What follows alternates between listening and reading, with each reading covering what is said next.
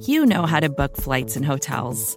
All you're missing is a tool to help you plan that unbelievable travel experience. That's why you need Viator. Book guided tours, excursions, and more in one place. There are over 300,000 travel experiences to choose from, so you can find something for everyone. And Viator offers free cancellation and 24/7 customer support for worry-free travel. Download the Viator app now and use code Viator10 for 10% off your first booking in the app. Find travel experiences for you. Do more with Viator.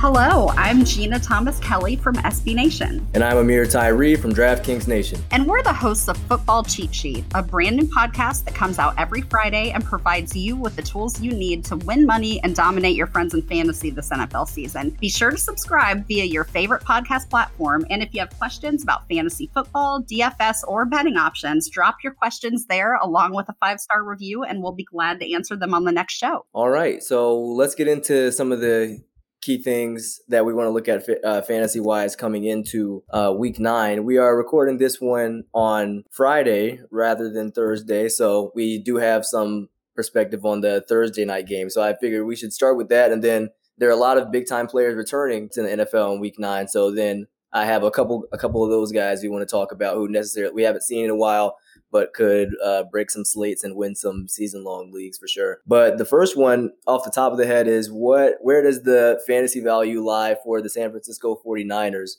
for me, aside from why Richie James is the best player of all time and the second coming of Jerry Rice, essentially. The Niners have just had the most difficult season. That game was difficult to watch last night. And with Jimmy Garoppolo out again, with Kittle out for the season because he's been such a consistent performer for them, and this is bigger than a Super Bowl hangover. They just have been hit with infinite bad luck this year.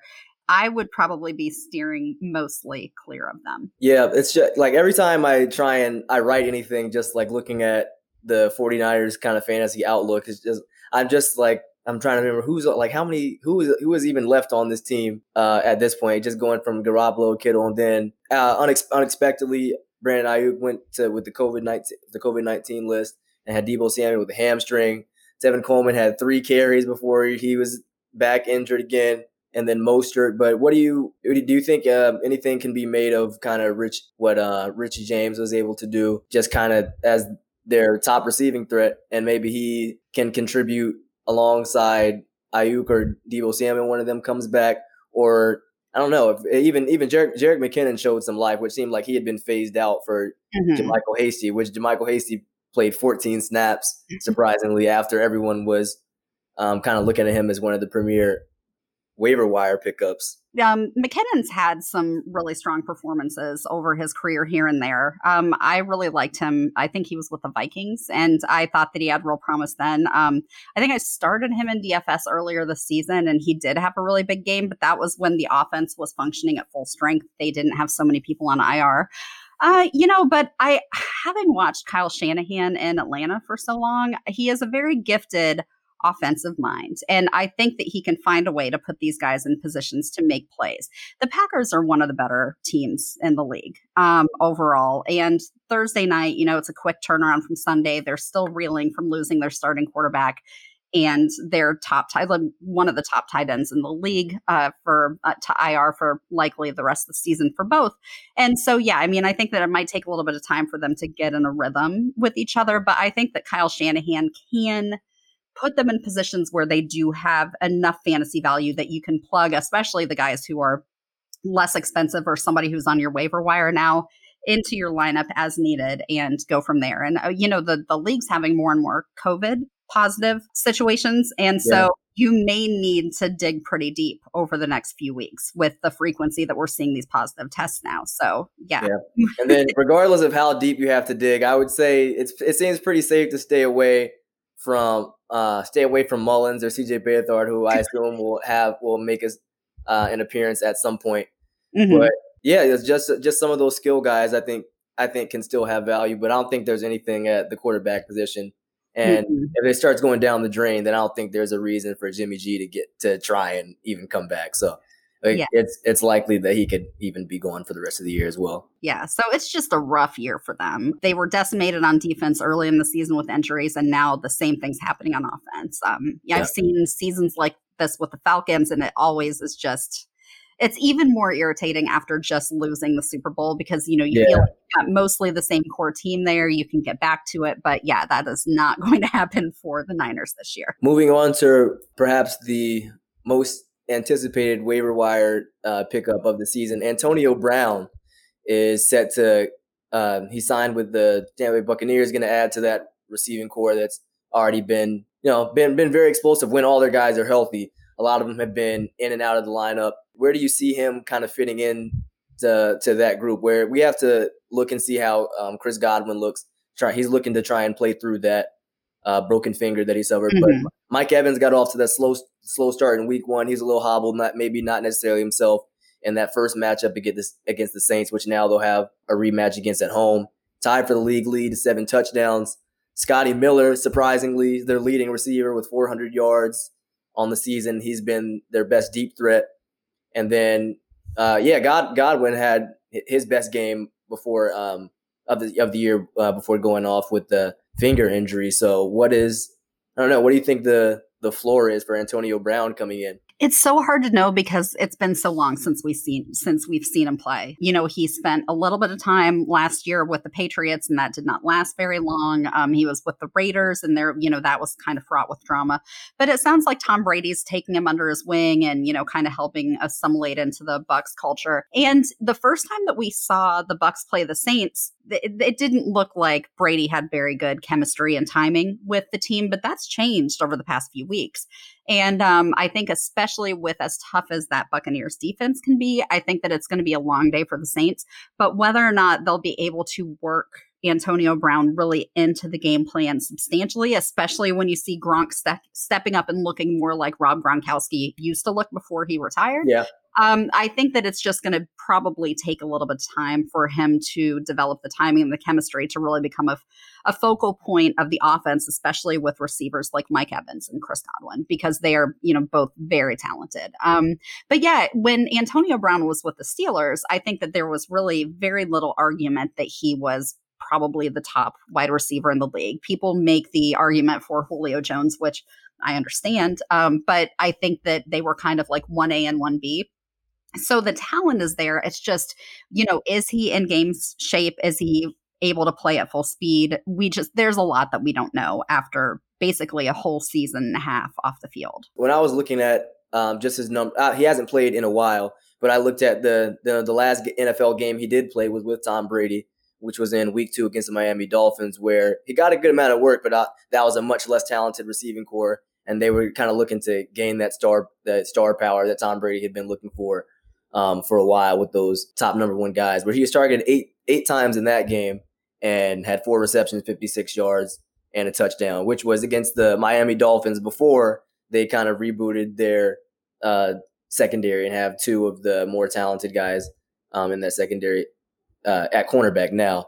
But yeah, I think it's hard to see, how the targets are going to be distributed, especially when they're rolling and riding that 3-game win streak. But I feel like if you're confident with the rest of your receiving core in season long, and you feel like it's like, oh yeah, I have 3 really solid guys, I don't think there's anything wrong with plugging Antonio Brown in. But if you're expecting him to be like your top guy, then I wouldn't.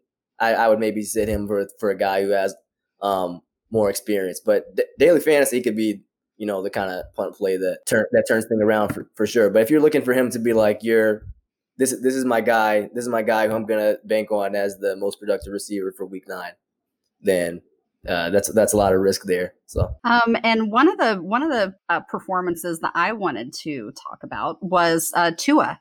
He had his first NFL start last week, and he was somebody that we talked about on last week's over under segment. I think that you and I both took the over on, I think it was 200. Let me look. 200 yards. It was like something. I think it was 220. 220. It was 220, and I think that we both took the over. Well, we were not correct. Yeah, that did not look good. No, he did not. But, it's his first start. He's very talented. I think his ceiling is very high. And so, we'll keep an eye on him and see what he does this week. But yeah, he ended up only having 93 yards, 54.5% completion percentage, which, isn't terrible, I don't think, for a first showing, but it's certainly not good. And so 1 touchdown, no interceptions. So that's good. But yeah, it'll be interesting to see how he progresses over time. Yeah, which we'll loop back to that. We'll loop back to that at some point. But just to take away, I think when you look at some fantasy managers are really looking at trying to get more value in the defense. The Miami Dolphins are actually one of the best defenses in the NFL right now. And from the last time I checked, they were pretty widely available in season-long leagues as far as ESPN, giving up a league low 18.6 points per game this season, and they definitely rallied around too. I'd be interested to see whether they're able to kind of continue that, because that really flew under the radar. Because I was looking over, what kind of waiver wire, which even right like in the one league I'm in this year, we don't even roster defense special teams. But I was like, I just wonder just to see who's performing at a high level. Yeah, they've been really good this year. Maybe Tua did not look too good in his first one, but take note of Miami's defense for sure, and how they look moving forward. And then just kind of staying on the theme of the returns, it's looking like Christian McCaffrey is finally is working toward coming back and making that return, where Mike Davis has just been killing it as a replacement. What's Christian McCaffrey, who is widely considered probably the top fantasy performer of the 2020 season, who now hasn't played. He hasn't played since suffering that ankle injury in week 2. Mm-hmm. He's averaging 2 touchdowns a game, but it's been a while. And then Mike Davis has proved he can also be an all-purpose back who can take some of that, who can take some touches away from him. Possibly, they are riding that losing streak, and now it's like, how is Christian McCaffrey's value depleted just by Davis proving that he's a viable option that we can use? Because so much of what McCaffrey was just, we know he's going to play 99% of the Panthers snaps every week. We know he's going to get this many. He's going to get like 20 plus touches essentially every game. So, monitoring, and I want to see if the Panthers come out with anything about how they're going to use him in week 9 against the Kansas City Chiefs, who have been also one of the top defenses as far as preventing scoring this year. I think third fewest points per game. Yeah, I know that, that ankle injury is not an easy one to come back from. And so they may want to ease him back into it. I probably would not count on him having a full workload, like a traditional Christian McCaffrey workload this week, especially against the Chiefs. I don't think that they're going to want to risk injury again. But yeah, I think especially with Mike Davis showing what he can do, I think that they have the luxury of being able to work him back in. And if I were an offensive coordinator for the Panthers, I would definitely give both of those guys touches and try to keep the defense off balance, because they both have proven that they can be really effective on the ground. And I mean, McCaffrey's been a 1,000-yard receiver also, so you can use him in a lot of ways. So I think that it's actually really a luxury for the Panthers to have 2 backs that are that talented. They're in the NFC South with the Falcons, because why wouldn't they be? We've talked about 2 of the Falcons' rivals, and it's, the Bucs stacking up their offense, and then you got, these backs. We're talking, it looks like I'm talking about all Falcons rivals for the most part, because they're all like coming back with the heavy hitters now, so it's not looking good for the Falcons, for the rest of that NFC South chase. Yeah, McCaffrey, I would say in season long, it's really hard to fathom how you could not start him, just given even if he's supposed to be limited. Just like if you draft Christian McCaffrey, you probably drafted him first or second overall in your season long league. So if you haven't been able to use him, you have to play him in season long. But fantasy, on DraftKings, he is still the most expensive running back on the main slate, which I would stay away from that. I think there's a lot more value you could get elsewhere, given that he hasn't played in so long, and being like $8,500 is a little much for me. So yeah, no, I'm not going to do that for him. But I do have him in one season-long league that I forgot that I was in and auto-drafted. I guess I had the first overall pick, and that's who I got. So I will be starting him in that league because he's a better option than the other people that I auto-drafted. But yeah, for DFS, it's just too expensive for somebody who we don't really know what he's going to look like when he's coming directly off this ankle injury. Yeah, and then the last Falcons rival I'm going to talk about is we've been waiting for forever, but he's finally back at practice. Michael Thomas is coming back for their return against the Buccaneers, the team he suffered that high ankle sprain against, and he had those 3 or 4 receptions for 17 yards, not nearly to the standard of what he's capable of doing. The Saints have been able to scrap together wins despite being super depleted at wide receiver, and Drew Brees he's been very resourceful when you look at Marquez Callaway and Emmanuel Sanders before going on the COVID-19 list had that 12 reception, 120 plus receiving yard game.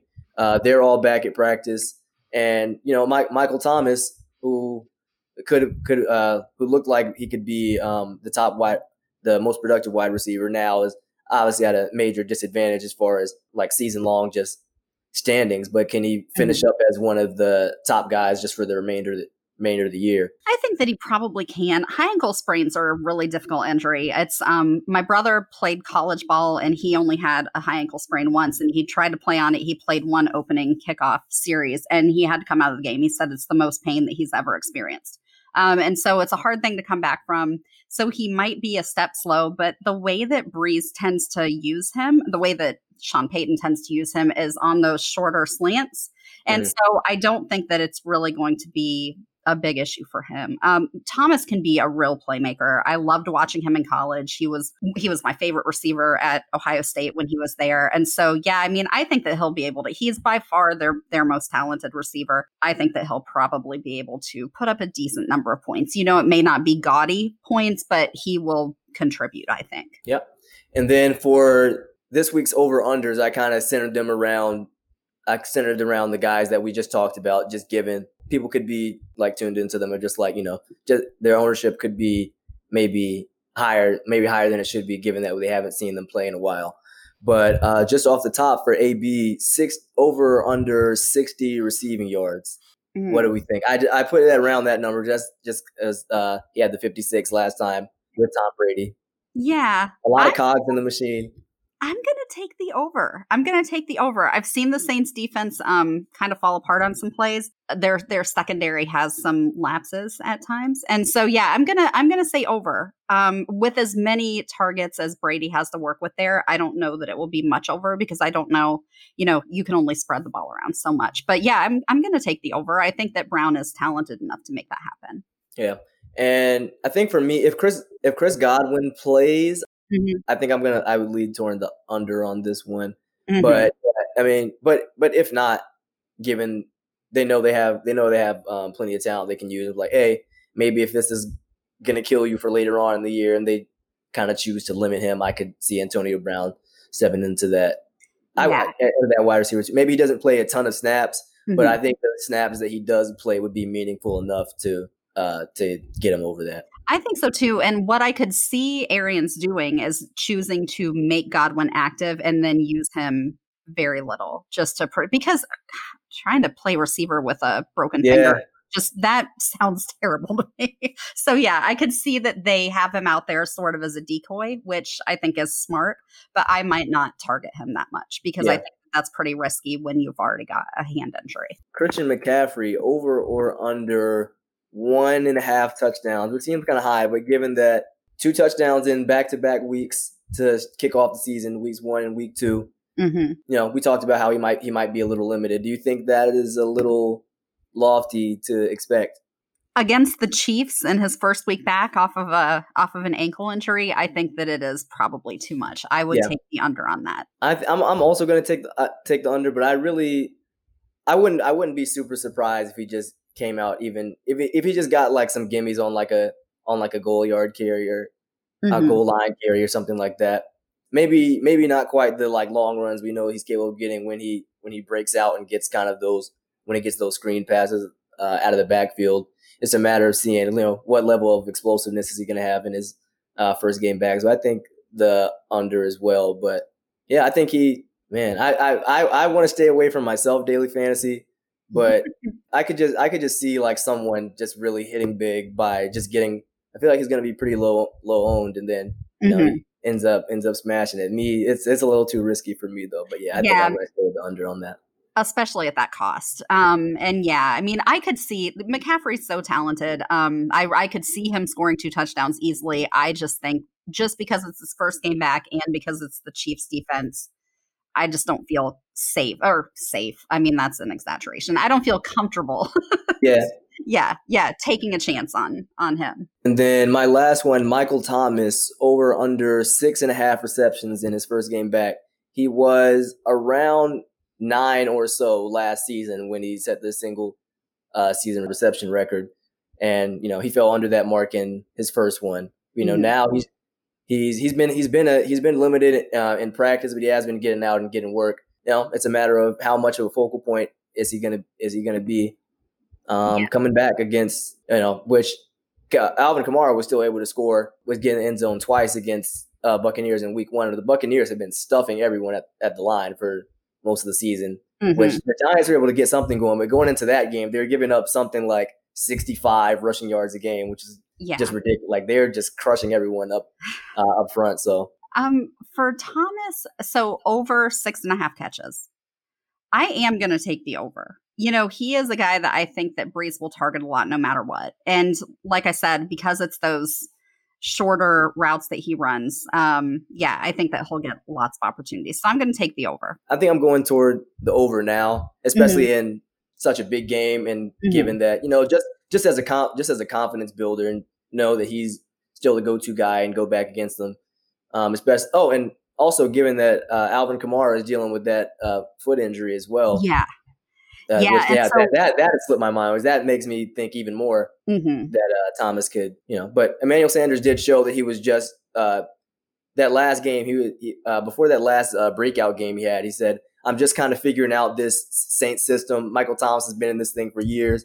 Everything is just kind of starting to click for me. So I don't know if the 2-week hiatus takes away from that or kind of gives him some more to just kind of think and process how the offense works." So.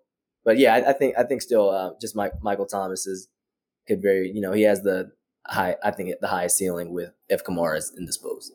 Yeah, and another angle there is that I think that the Buccaneers are clearly the Saints' toughest competition in the division. And the way that Sean Payton's an extremely aggressive coach. And so I think that because of that, he will be doing his best to, make sure that he gets the balls to his biggest playmaker.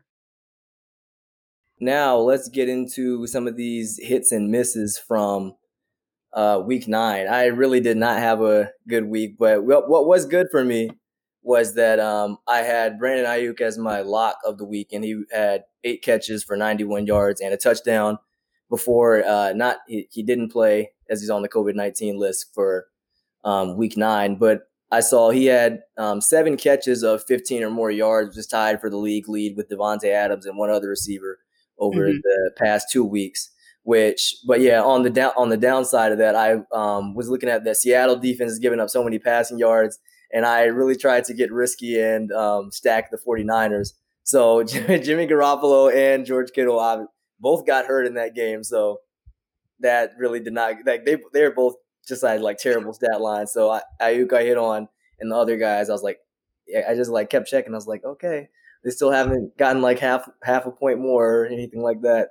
So that didn't look good. And then also Nelson Aguilar in that super windy game that was just bending field goals, which both quarterbacks finished up with under 120 passing yards or something like that. So that in hindsight, check the weather, guys. If you guys want to get a receiver, do not put guys who are playing in a hurricane.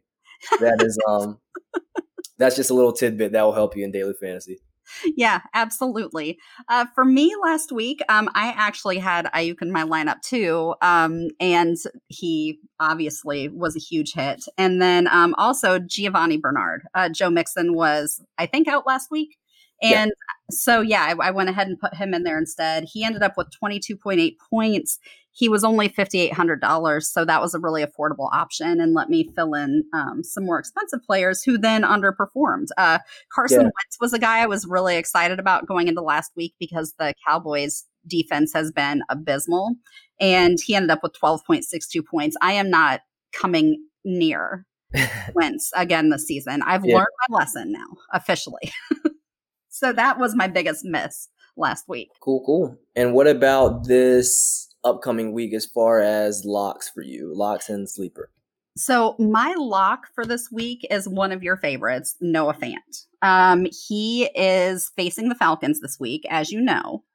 The Falcons love to let me down, and they have honestly struggled against tight ends for as long as I've been a fan of this team. And, for a team that had Tony Gonzalez and the defense had to practice against them, you'd think that they'd eventually learn to slow him down over the middle and stuff, but they just don't. And so I think that I have not looked at his pricing on DraftKings yet, but I think that he's going to be pretty affordable. And so that's my lock of the week. My sleeper of the week, I'm going to have to think about it. You tell me your lock of the week. Got you. Well, the lock is a simple one.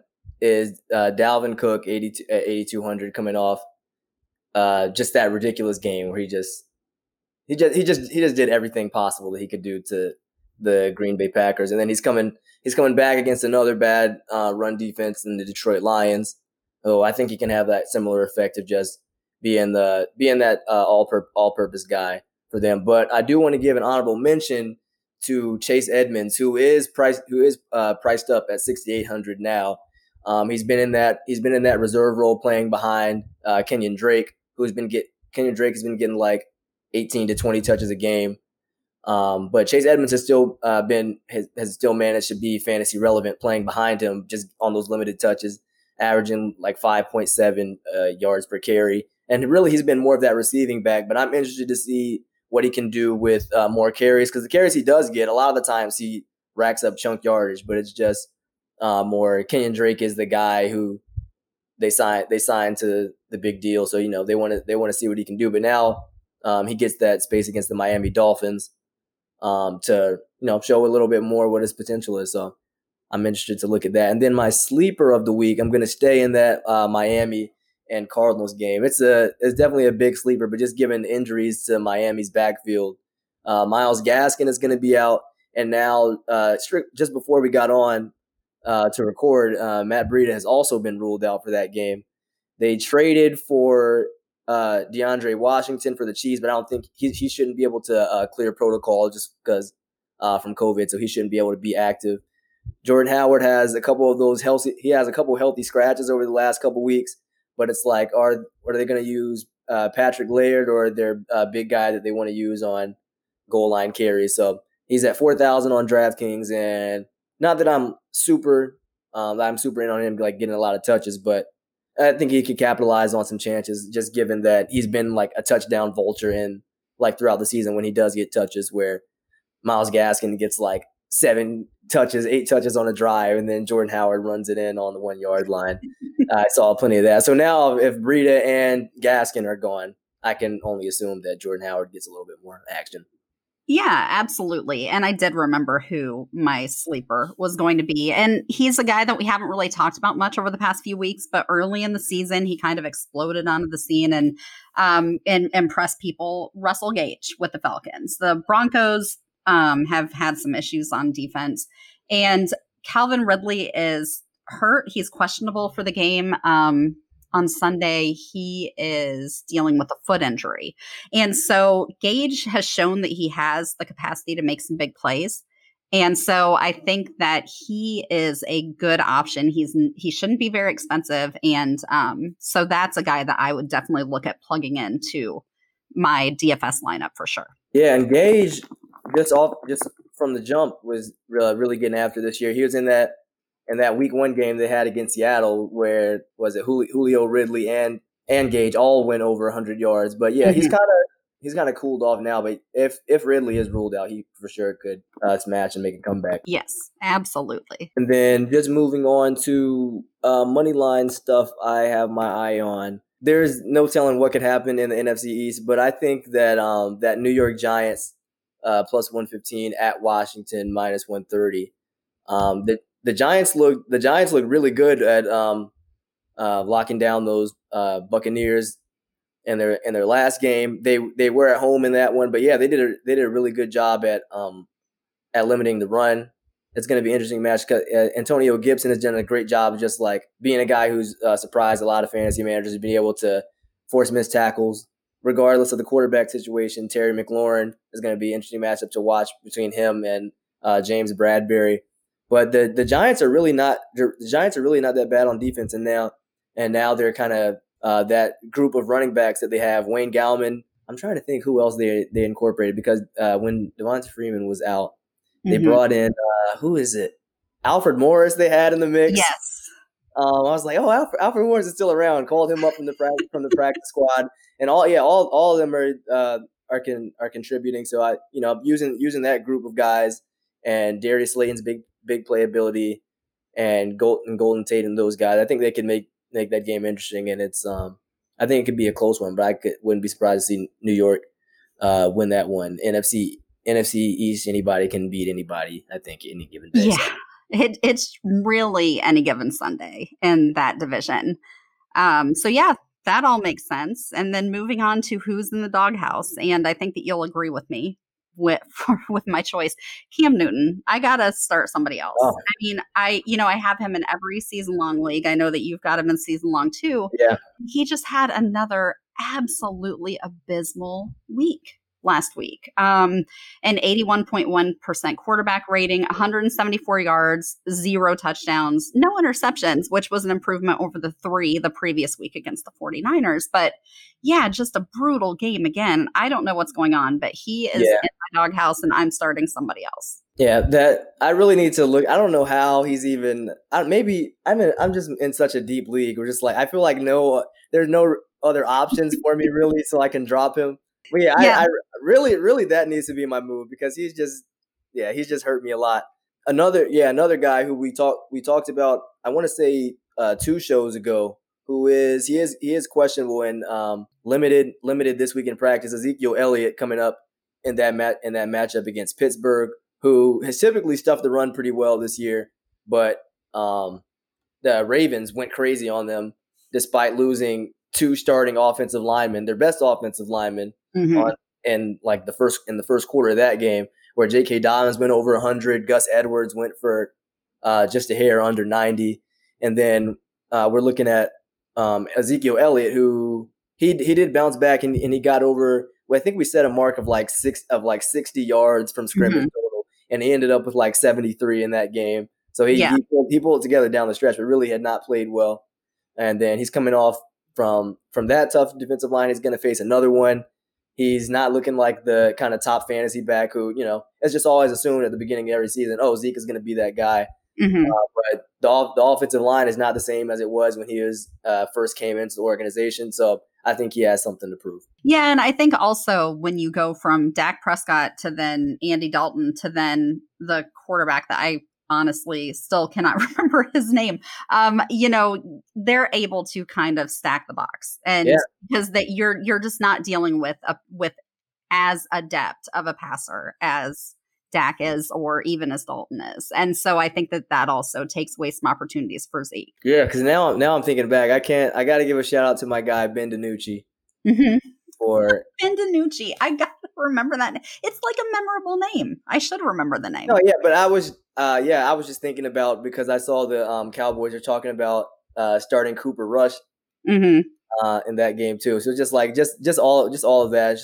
There's no way they can't depend on Zeke a little bit more than they have. But that's tough run defense. But Zeke has got to be the guy who's going to help your quarterbacks when you have inexperienced or guys who haven't been successful with the team. So I think there's no reason for him to not be able to turn that around. So he's got to pick up some momentum. Totally agree. So, well, that is our show for week 9. You can find me on Twitter at Gina Thomas. It's JEANNA Thomas. And if you want to join us to play DFS on DraftKings, we set up a league every week. It's a standard lineup with a $50,000 salary cap, 10 people. We can do multiple leagues if there's enough interest. There's a $10 buy-in, and the top 3 pay out each week. And so definitely check out my Twitter and join our league and play against us.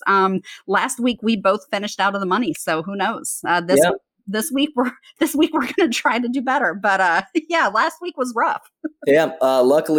Luckily for me, in this one coming up, the 49ers will not be in part of the main slate, so I won't be tempted to try and go all in on them again. But yeah, you can find me at its_a_miracle, AMEERICLE. And yeah, just go ahead and enter the contest. Gina will tweet it out. And also be sure to subscribe on your favorite podcast platform and drop your fantasy, DFS, and gambling questions in the comments with a 5-star review, and we'll answer them on the next episode. Thank you for joining us, and we'll catch you guys next time.